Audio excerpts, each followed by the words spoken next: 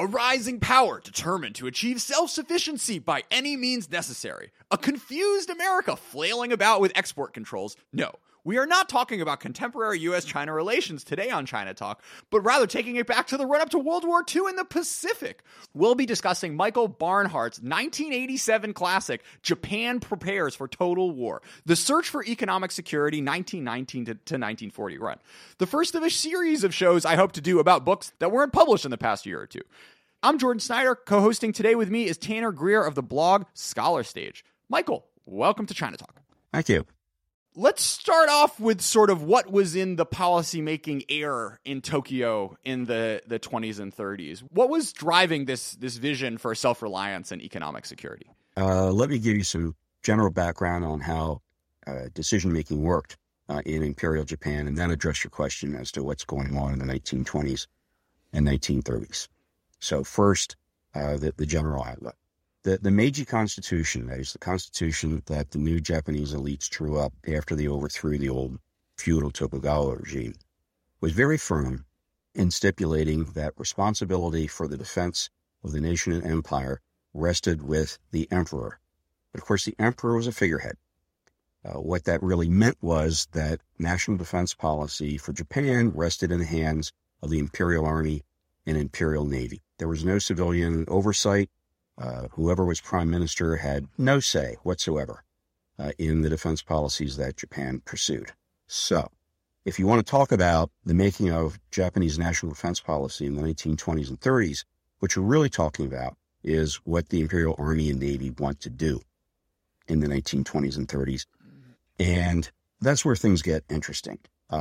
My particular study focused mainly on the Army because I thought the Army raised more interesting questions for Japanese national defense policy, and it did so for a pretty straightforward reason.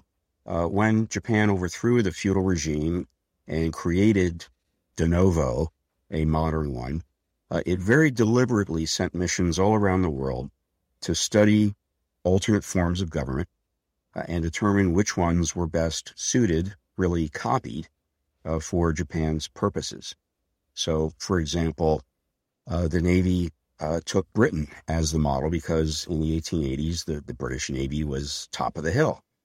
The Army, though, took Germany for its model because it concluded, as a result of the Franco-Prussian War that had resulted in the formation of Germany, that Germany had pound for pound, rifle for rifle, the best military in the world. So the Imperial Army copies the German Army as its organizational and aspirational model. Well, okay, that's great. Except Germany loses the First World War. Oops. Did we copy the wrong model? And that becomes something of an obsession for the Imperial Japanese Army during, but especially after, the First World War. And they come to a very alarming conclusion. And reassuring at the same time. It's reassuring in that the Japanese Army studies find that, pound for pound, rifle for rifle, soldier for soldier, tank for tank, the German Army was the best in the First World War. So, okay, we copied the right model. But Germany lost the First World War because of things that were beyond the control of the Army itself. The German war economy, a modern industrial economy, was dependent upon too many materials that it had to import that the British Navy would not permit it to import. So it was really the German economy that lost the war. It was the German lack of self-sufficiency that lost the war. And that was bad news for Japan because, if anything, Japan, after the First World War, is even more vulnerable to economic cutoffs than Germany had been before the First World War. So, logical solution so far as the Imperial Army is concerned. Japan has got to become self-sufficient, and that means self-sufficient in two regards. One, easy to solve. One, hard to solve. Easy to solve. Japan's got to become a modern industrial economy, which it was not in 1920. Chief Japanese export in 1920 is silk. Salmon is second, fish. So the Imperial Army says, okay, we've got to industrialize, and if we have to industrialize, and if the private sector won't do it, we'll lead the way. But that's within the power, the constitutional power of the Imperial Army. The second problem, though, for self-sufficiency is the resources. Here's a country that imports 90% of its petroleum, overwhelmingly from the United States. And at least for the Japanese Navy, the top number one enemy is the United States. Well, these two things don't go together. How is Japan going to become self-sufficient in oil or in iron ore or quartz, optical quality quartz, or any of a number of hundreds of resources? And the answer there really is territorial expansion. We've got to expand the Japanese empire to include ready access to all of these materials. And that's what the Imperial Army sets out to do throughout the 1920s and 30s, particularly in China and potentially against the Soviet Union. The Navy, that we can talk about a little later, has very different plans and ideas, and that's going to lead to a real problem for Japan when the Army and Navy can't agree on what defense policy ought to be. Let's contrast this vision of precariousness with the way the U.S., particularly once we get into Cordell Hull and the FDR administration, kind of conceptualize like what international trade and sort of global interdependency can do, because it's a very different vision from the focus on sort of autarky and self-reliance that Japan had at this time. You have a great quote from Cordell Hull saying, "If we could get a freer flow of trade, freer in the sense of fewer discriminations and obstructions, so that one country would not be deadly jealous of another, and the living standards of all countries might rise, thereby eliminating the economic dissatisfaction that breeds war, we might have a reasonable chance for lasting peace." The sort of echoes to 1970s to U.S.-China policy circa 2017 should be resonant to any longtime China Talk listener. Yeah, it's not only different, it's actually the opposite. So far as the Americans are concerned, and by Americans, I really mean Americans across the board, not just Roosevelt and Hall and the Democrats. The idea is that free trade's the way to go. The more international economic dependence there is, the better that is for world peace. And the Americans also make another interesting connection. To them, national attempts to become self-sufficient are inherently anti-democratic. That is, the more you try to impose self-sufficiency on anti-capitalist too, I guess I could say, the more you try to impose self-sufficiency on an economy, the less democratic, the less free market you can afford to be. So for the Americans, what Japan, and for that matter, Nazi Germany, are trying to do is challenge not just the existing order of the world, they're challenging the fundamental formulas for peace that the Americans thought they had discovered in the aftermath of the First World War. So yeah, different approach. Let's come back to sort of invading China. I guess the question then is, how does this lead to an invasion of China? If your goal is you need to be economically self-sufficient, this seems to work at cross purposes for waging a giant great power war. And yet the Japanese proceed to go full steam ahead on this. So how does this happen? How does this drive for self-sufficiency lead them into this long, grinding, resource-sucking campaign? Yeah, exactly right. Over the long haul, invading China is exactly the wrong thing for Japan to do. It does burn up the resource stockpiles they've already got. It antagonizes the United States and the West generally. It's overall a stupid move. So yeah, why do they do it? And there are a couple of answers to that. The first one may not be so obvious, so I'll start with it. To the Imperial Army in particular, they want to create, remember, this self-sufficient economy with the Army in the lead. And there are lots of domestic obstacles to do that inside Japan. Yeah, the Constitution gives them complete control over national defense policy, but it doesn't give them complete control over politics. For example, Japan has elections and parliamentary parties and a parliament during these years, and the parliament actively resists the Army's efforts to industrialize, especially under Army control, the Japanese economy. But Manchuria, that's different. If you invade Manchuria and create what really is a puppet state in Manchuria, that's a state that's under the Army's direct control, no constitutional constraints.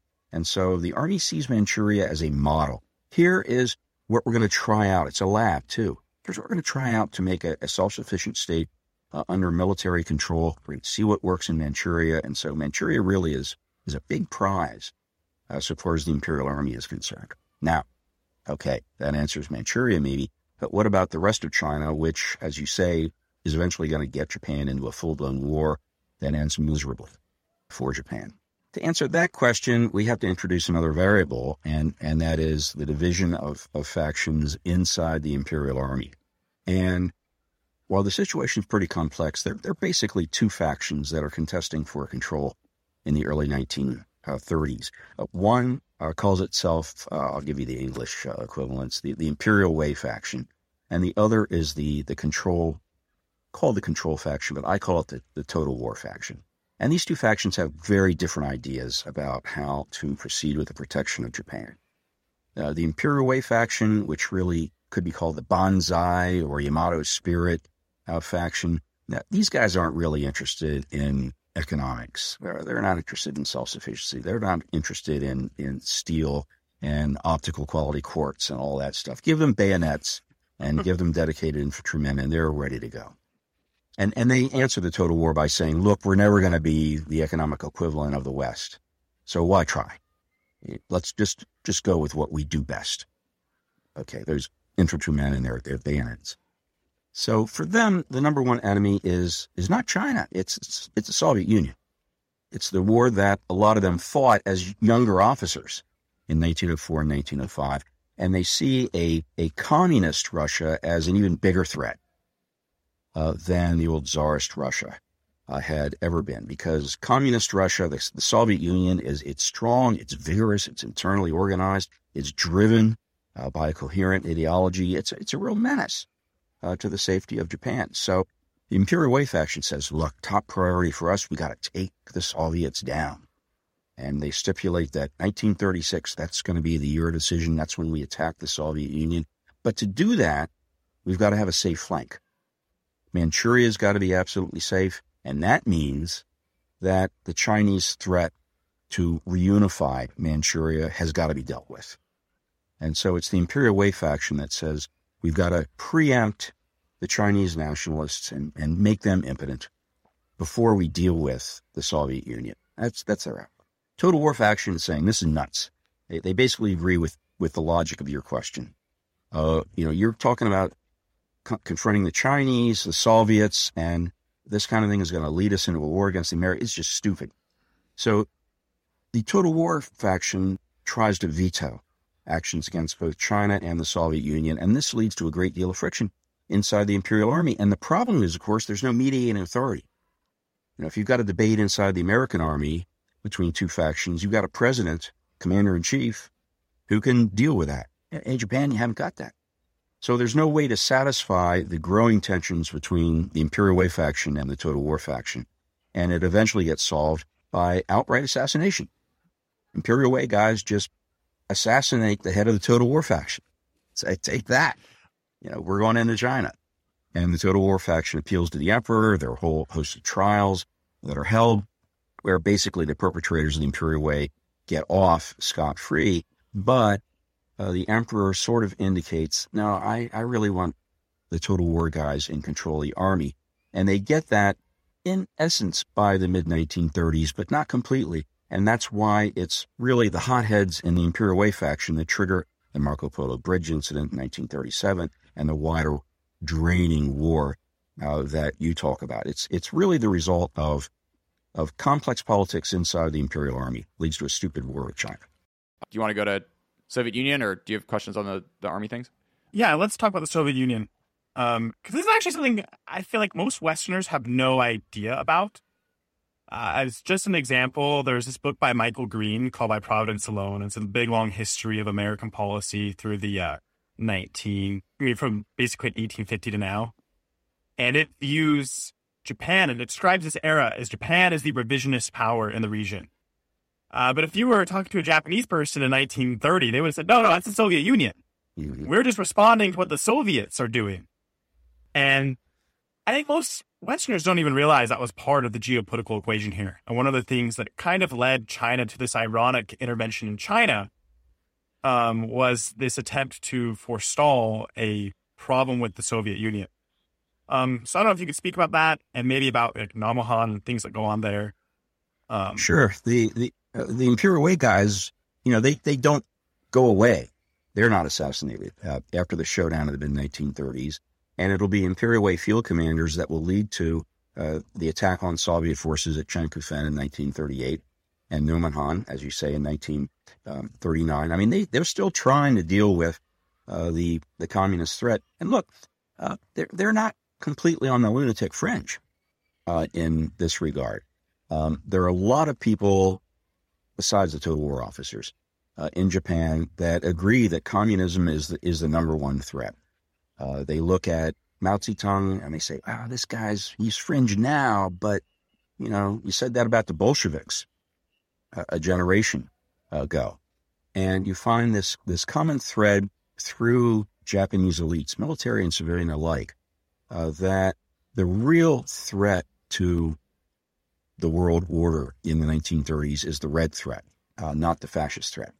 And you get parallel thinking in both Japan and Nazi Germany that, look, when the chips are down, the West will side with us because we're in the front lines against the Soviet threat. And you see that reflected in Hitler's rather delusional imaginings. But you also see it right up to August 1945 in the Japanese leadership's assumptions that the United States will cut them some slack in surrender terms because Japan's going to be in the front lines in the struggle against the Soviet Union. So this common theme that really runs through the 1920s, 30s, and even after the Second World War. Yeah, communism is the number one threat. And that's kind of an irony, I think, that in an attempt to forestall or defeat the Soviet Union in a war, Japan ultimately ends up on a course which leads them to a war with America.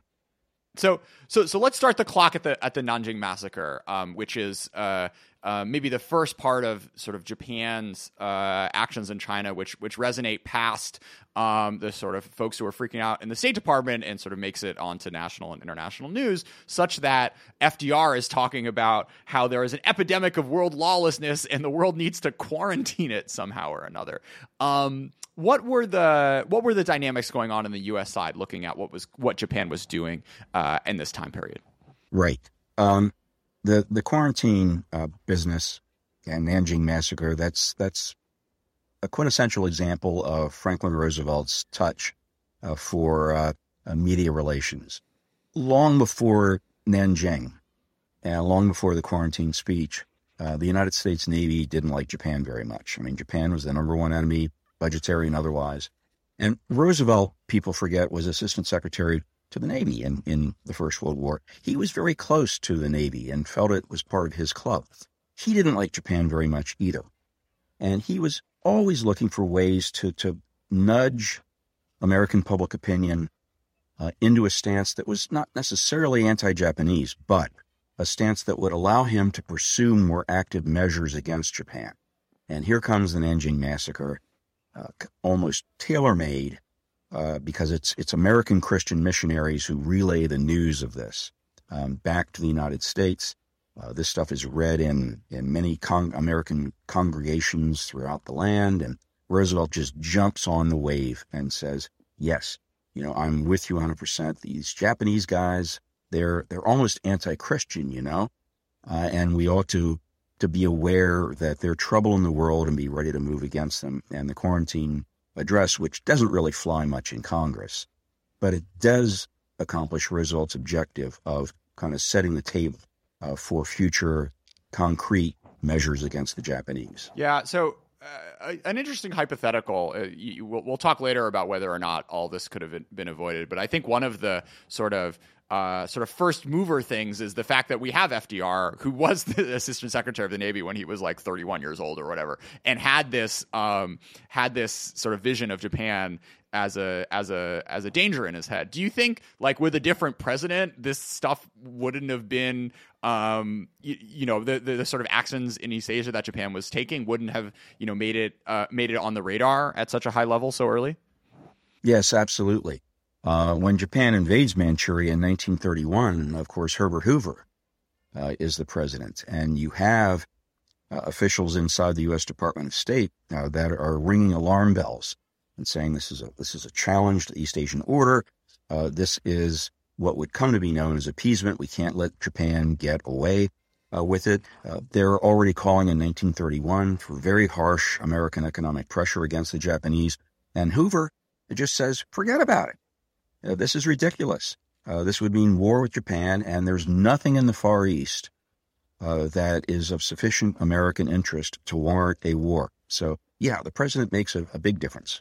So let's come then to the debates that are going on in the State Department and Treasury about what to do. What are the sort of equivalent of the total war and imperial way factions in the in the U.S.? Can I ask, in addition to that, I think one of the unique things about your book, compared to a lot of the other literature out there, one of the reasons why I live in D.C. and I go around waving your book at everybody I can find, Hill staffers, people working in administration or just out of it, because the main characters of your book are, for the most part, mid-level officials. Stanley Hornbecker, Joseph Grew, and most of the people in D.C. are never going to be a Roosevelt.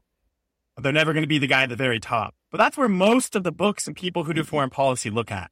But you kind of look at this mid-level, and I'm kind of curious, as you're explaining why, who these factions were, how you came to decide that, this is the level of analysis I want to focus on. These are the people that we need to be talking about. Yeah, for exactly the reasons that you mentioned. The president, even when the president is paying attention, and we've had presidents who have not paid attention at all in the recent past. But even when we have a very active president who's paying attention to the minutiae of domestic and foreign policy, just one guy, just 24 hours in the day, and most presidents have to sleep. So the great majority of time, American policy, America's face to the world is not the presidents. It's the mid-level bureaucrats. It's the people that are there, like Grew in Tokyo, for example, or Hornbeck on the Far Eastern desk. Their job is 100% to focus on these particular issues, and that's exactly what they're doing. And because they're doing it, when the president does turn his attention to these issues and asks for recommendations, options, policies, they're in a position to shape those and say, well, okay, here are the things that we can do, and here are the things that we can't, and you go ahead and pick. But remember, once you pick, we're going to be the ones putting them in action. And that turns out to have very fateful consequences, particularly for Japan in 1941. Great. So let's come back to the kind of different theories of the case that these bureaucrats have of Japan in the 1930s. The overwhelming consensus inside the Department of State, this does not change from 1931 to 1941, is that Japan may be a giant, but the giant has feet of clay.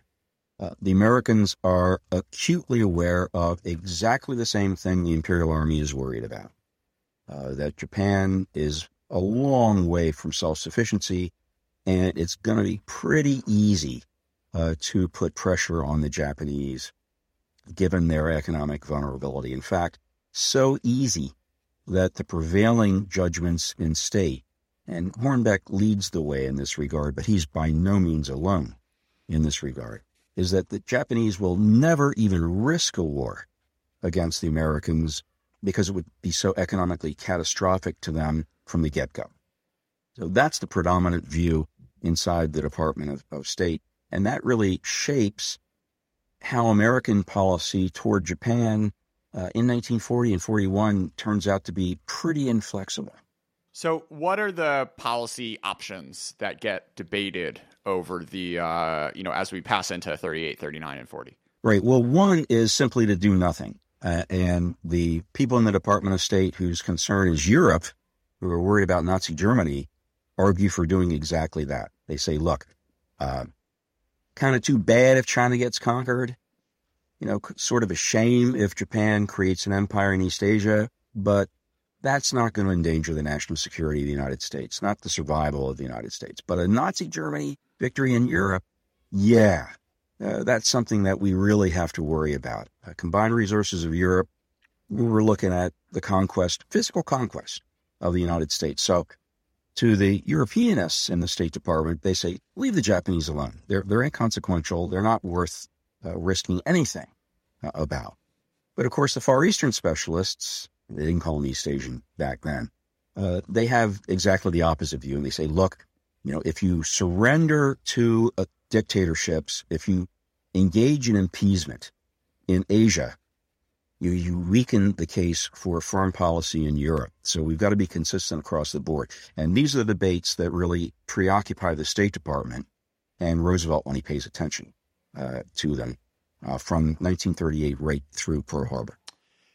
So we ended up getting an increasing series of export controls, sort of like controls on trade, which had increasing levels of impact on sort of constraining the Japanese economy. So, Michael, what did the policy end up being? What sort of measures did the U.S. government put on Japan as we go through the later half of the 1930s and 1941? Right. There's terrific irony in this, especially given what we just talked about, the debate between the Europeanists and Far Eastern specialists inside the Department of State, because it's the outbreak of war in Europe in 1939 that allows the imposition of export controls in the United States. And the original idea behind those export controls was, of course, to ensure that Nazi Germany didn't get its hands on strategically important goods. And secondly, that the Western democracies, Britain and France, would have priority in getting a hold of those strategically important goods. Okay, that was the plan. But the reality, the way it worked out, is that it was Japan that was hurt the most by these export controls because Japan was less self-sufficient than Germany had been. If the United States, to use the example I was kind of jumping on earlier, decides to ban the export of optical quality quartz. Okay, that hurts Germany a little bit, but Germany has other sources. Japan does not. Yeah, so I love these sort of like reading these debates of like, what level of gasoline should we sell them? Which is like, the parallels of, okay, well, they could get this from everywhere else. It's just a commodity, are just like one-to-one with, what level of nanometer should we allow Huawei to buy services from? And hearing that echoed 70 plus years later is just a real treat. Yeah, and that's something that's the bureaucrats debate. I mean, they've got the knowledge on the ground. What octane level? I mean, Roosevelt's never going to worry about that. But export control in Treasury and State, they worry about that all the time. I did love the sort of like weird interdependencies that the U.S. had from Japanese imports, like that silk you were talking about. The Army at one point was stressed out because they made their parachutes from Japanese silk. Yeah. All right, so let's come back to the Japanese side. How are they perceiving all of these efforts? Because on the one hand, it wasn't like the U.S. was trying to provoke war between the U.S. and Japan in 1939, 1940. Yeah, the bottom line is that the Japanese are, and by that I mean the Japanese Army and Navy, are just shocked every time the United States imposes an export control, all the way up to the final American freeze on Japanese assets at the big hammer that comes down in July of 1941. The Japanese, I mean, they were Pearl Harbored. They just didn't see that coming. Not any step of the way. And you might ask yourself, it's a fair question, well, why not? I mean, here they are, attacking China. They're really annoying American public opinion. Roosevelt's already hostile to them. Why didn't they see an American readiness to put the screws on? And the reason they don't see that is that they're already looking to links with Nazi Germany and will sign an alliance with the Germans in September of 1940. And to them, that's their insurance policy against American pressure.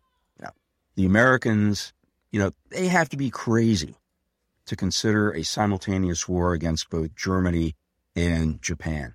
They'll never undertake that, because they'll never undertake that. They'll never risk forcing our hand by the measures of economic pressure that, in fact, the Americans do impose. It's kind of funny that the Japanese the Americans almost have the same view. The Japanese would be crazy if they try to fight us while they're fighting this war in China. Yet it happens. Yeah, that's kind of the tragedy of the whole thing. Let's talk about the sort of like northward versus southward debate within Japan. How did American actions end up tipping the scale on whether to invade Southeast Asia or take on the Soviet Union for a second round? Yeah, the American actions are critical in this debate. As you might recall, there's no mechanism in Japan for resolving disputes between the Japanese Army and the Japanese Navy. And in 1940 and 1941, those disputes are acute. In 1940, for example, the Army and Navy are at loggerheads over northward versus southward advance. And in 1941, the same debate occurs again, with the Army saying, in the aftermath of Germany's invasion of the Soviet Union, the Army saying, now's the time to strike. The Soviets are weak. We can finally deal with the communist menace. All we have to do is attack north. And the Navy, which has been starved of resources because the war in China is basically a land war. China has no Navy to speak of. Now, the Imperial Navy is worried that any attack on the Soviet Union is going to mean, another war where the Navy gets shut out. And so the Navy raises the argument, oh, no, you can't do that, because if you attack the Soviet Union, the West is going to get involved. And if the West gets involved, you're going to need a Navy to protect yourself. And this debate is intractable. There's no president or prime minister or commander-in-chief to solve it until Roosevelt solves it. Roosevelt, by allowing the asset freeze to take place and ending the export of oil to Japan, allows the Imperial Navy to go to the Imperial Army and say, look, even if you attack the Soviet Union, you're going to run out of gas, literally, before you can do much damage. So the Navy and Army strike a deal. Okay, we'll attack south. We'll conquer the oil-rich Dutch East Indies. And once we've done that, then in 1942, we'll consider an attack on the Soviet Union. But the first thing will be the attack south. And as the Navy makes perfectly clear to the Army, that means war not just against France and Holland, France because of Indochina, Holland because of the Dutch East Indies. It also means war against Britain and the United States. And if it's war against Britain and the United States, then the Navy's got to get the bulk of the budget and the resources for 1941. I love the toxic masculinity undercurrent of the Navy debate, where they can't say no to war, because even if they think they're going to lose, it's like, well, what's the point of even having a Navy if you're not up to the challenge? And by saying, hey guys, we want resources, we want to build our ships, but we actually don't think we should join this World War conflagration, then that means you're not a true man willing to sort of stand up for your nation and fight for the emperor. Yeah, the Army's heard all this before, and yet they keep coming back to the Navy and saying, unless you really are prepared to fight the United States, you're just an expensive toy. And that's exactly the phrase they use. And you can imagine the reaction of the naval officers in the room, where, swords are about to be drawn in a response. But the Army's logic was impeccable. Why indeed fund the Navy if, you're never going to face the prospect of war against the Americans? So the hypothetical Army wins that argument, ends up invading the USSR in 1941 with the Germans. Does the world end up in a worse place than if we end up getting Pearl Harbor? Because the Soviet Union falling and totally disintegrating, December 1941 also sounds like a pretty awful outcome. That was Roosevelt's judgment, and it's pretty clear that he was very consciously making that judgment. He was willing to keep Japan at arm's length as long as he could, but he could not, and this is a constant of his global strategy through 1941. Roosevelt could not allow the Soviet Union to collapse. That was tantamount to a German victory in Europe, and as we talked about earlier, that was an unacceptable outcome for the United States. So even if the asset freeze and oil cutoff meant that Japan would attack the South, and Roosevelt greatly feared the Japanese would attack only French, Dutch, and British possessions.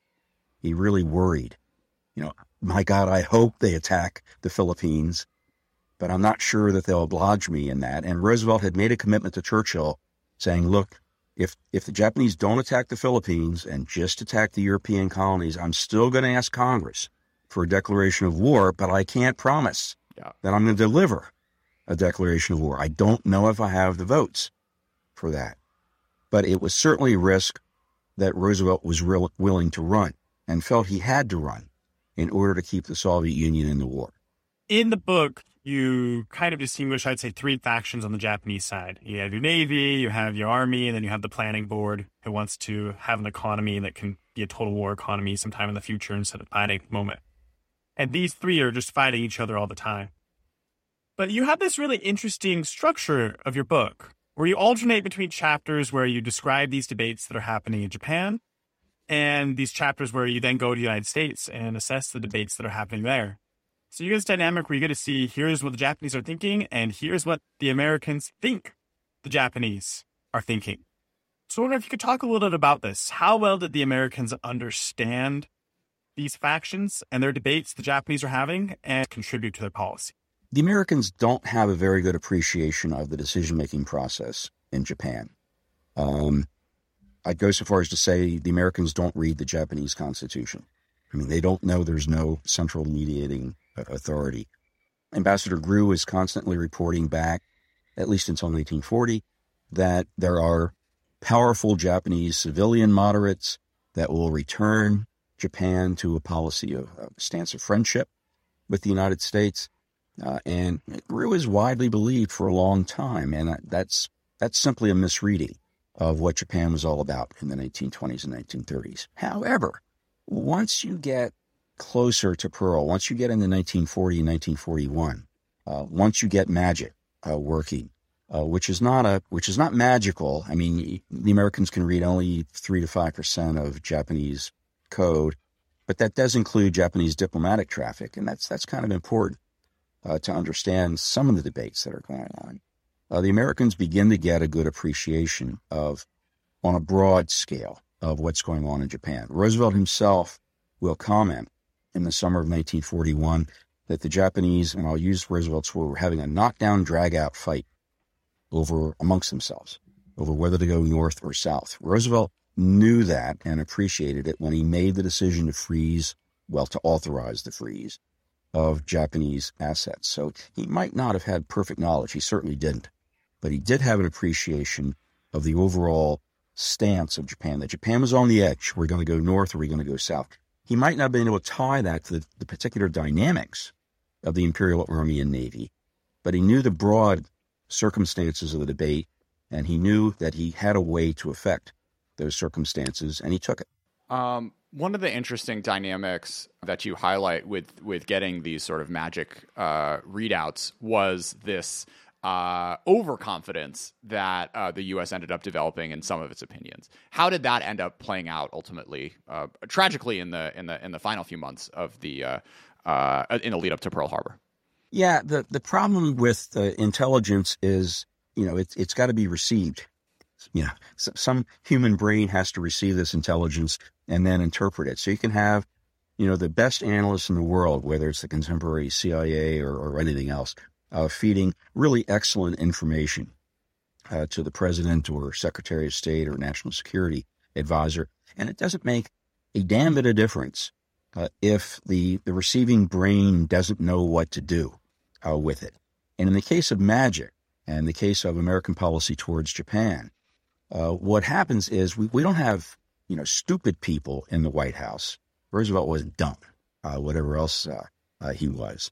We don't have stupid people in the cabinet or experts from Hornbeck to Grew in the Department of State.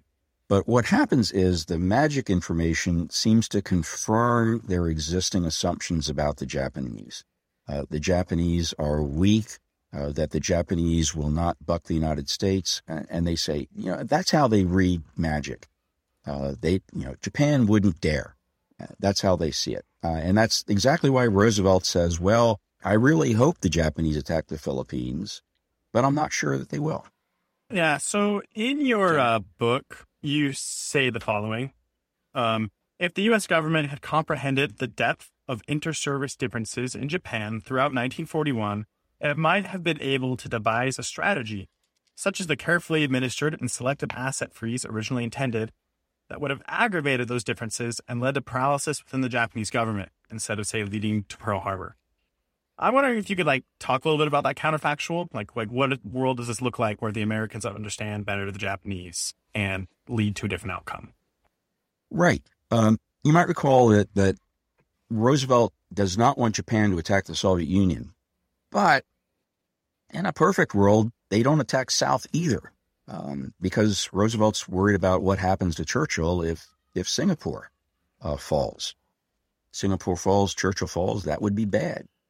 So, if knowledge had been better, if appreciation had been deeper, it may have been, I'm not saying it would have been, but it may have been possible to have selectively unfreeze Japanese assets in the United States, which is some evidence, actually a good deal of evidence, that that's what Roosevelt intended all along. But that's not what happens with the Treasury and state officials that are overseeing the freeze. But that you'd selectively unfreeze these assets and dribble out. I think Roosevelt's phrase was just enough to let them have a little rice. Dribble out so that Japan would not be driven to crisis, so that, to put it bluntly, the Imperial Navy couldn't go to the Imperial Army and say, well, you're not going to be able to attack the Soviet Union because you're going to run out of gas. Somehow fine-tune it, and it would have been pretty fine-tuning, that neither the Army nor the Navy would have gotten the consent of the other for a northward or southward advance. That could have been done, but I think it would have required exquisite balance on the part of the United States. I guess one of the things I often think about when I read this book is to what extent there are general lessons that can be taken from it versus things that are just so specific to this exact historical circumstance. Today, we once again find ourselves trying to understand a fairly opaque authoritarian regime. And people say things like Joseph Greer did, oh, there's moderates, and we got to make sure the moderates get in power. And I often think, well, I'm sure there are factions. I'm sure it's not monolith. But it's probably not just a sliding scale of pro-U.S., anti-U.S., the way that Greer thought in the 30s and some people think today. So I wonder if there's any thoughts you have on general lessons to be taken from how you understand and interact with a kind of opaque, hard to understand, authoritarian trending system, from your historical study. Yeah. You need as much information as you can get. You need to send U.S. officials to the Beijing Olympics, for example. You want as many trained American professionals gathering information, intelligence, call it what you will, in China. They don't have to be government officials. They can be journalists. They can be private citizens, but just ears to the ground to figure out how decisions get made in the People's Republic. Who are the key levers? Who do you need to know, especially at the mid-level? And although it's not my field and really not my concern very much these days, the luxuries of being retired, I think that, if I were a czar put in charge with this, the first priority would be let's get information and figure out how decisions get made inside China. Because if you don't know that, you risk running the same problems that the Americans ran into in their signaling of Japan. Which is why all the funders out there listening should reach out to make the China Talk open source CCP class a thing. I want to close with your most recent book, which came out the summer of this year. Can You Beat Churchill? Teaching History Through Simulations. What's so magical about teaching, doing simulations in classrooms? For me, the essence of teaching is really learning. What do you want your students to learn? And way too often in American education, and not just American, but especially American education, what you want your students to learn are rote answers to exam questions. And I think that leads to very poor educational results. What you really want to do is teach critical thinking. I know that's a buzzword.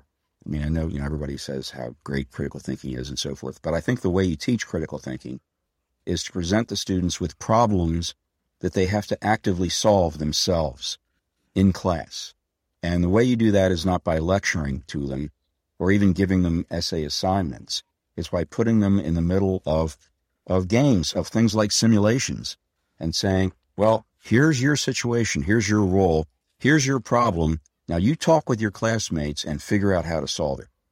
So Tanner, what is your dream modern Chinese history simulation to lead or be a part of? That's a hard question.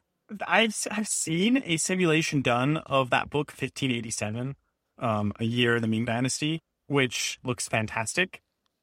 If I was to do one for a little bit more in the future, I think it might be kind of fun to do something like the Fujian incident, where Mao Zedong and Chiang Kai-shek are, stuck together in near Xi'an, and I think that would be a kind of a fun thing to try and do. If you're Chiang Kai-shek, how do you balance Japan, the warlords, the communists? He doesn't have any good choices, and so I think that's the best simulations is when no one has good choices. So you can kind of see that and not just have the historian, in the background saying, oh, well, they should have done this. It's a lot harder when you face those choices yourself. And he's, I think, the perfect example of somebody who just has crappy choices. And it'd be fun to play that game. Tanner, I literally put the Xi'an incident as my one in the Google Doc. I can't believe you stole my answer. Sorry, I didn't see that in the doc. What a dirtbag. Okay, yeah, I mean, I guess now that my first choice is taken, I think the other one I would go with was Death of Mao.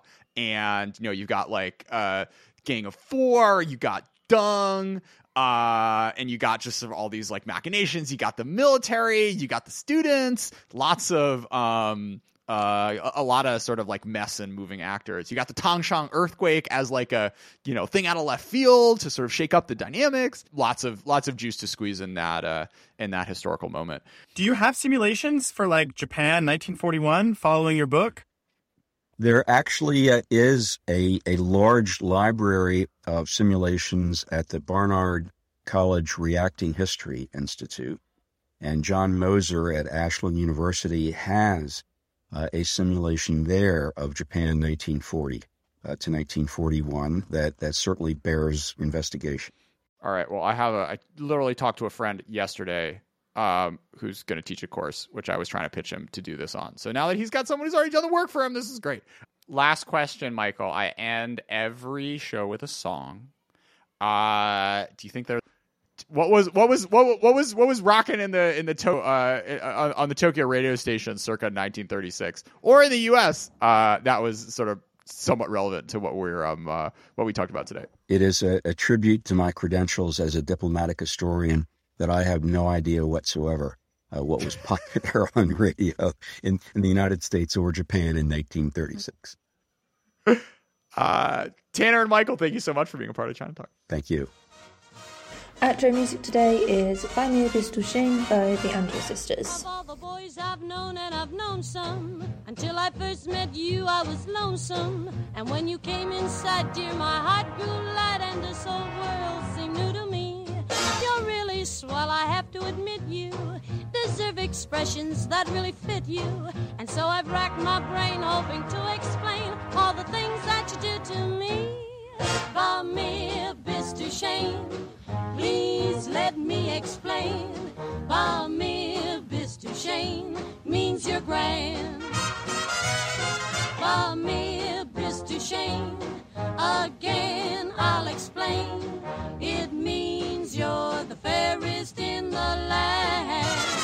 I could say Bella, Bella, even say Wunderbar. Each language only helps me tell you how grand you are. I've tried to explain, buy me a bis to shame. So kiss me and say you understand. Buy me a bis to shame. You've heard it all before, but let me try to explain. Buy me a bis to shame means that you're grand. Buy me a bis to shame, it's such an old refrain, and yet I should explain. It means I am begging for your hand. I could say Bella, Bella, even say wunderbar. Each language only helps me tell you how grand you are.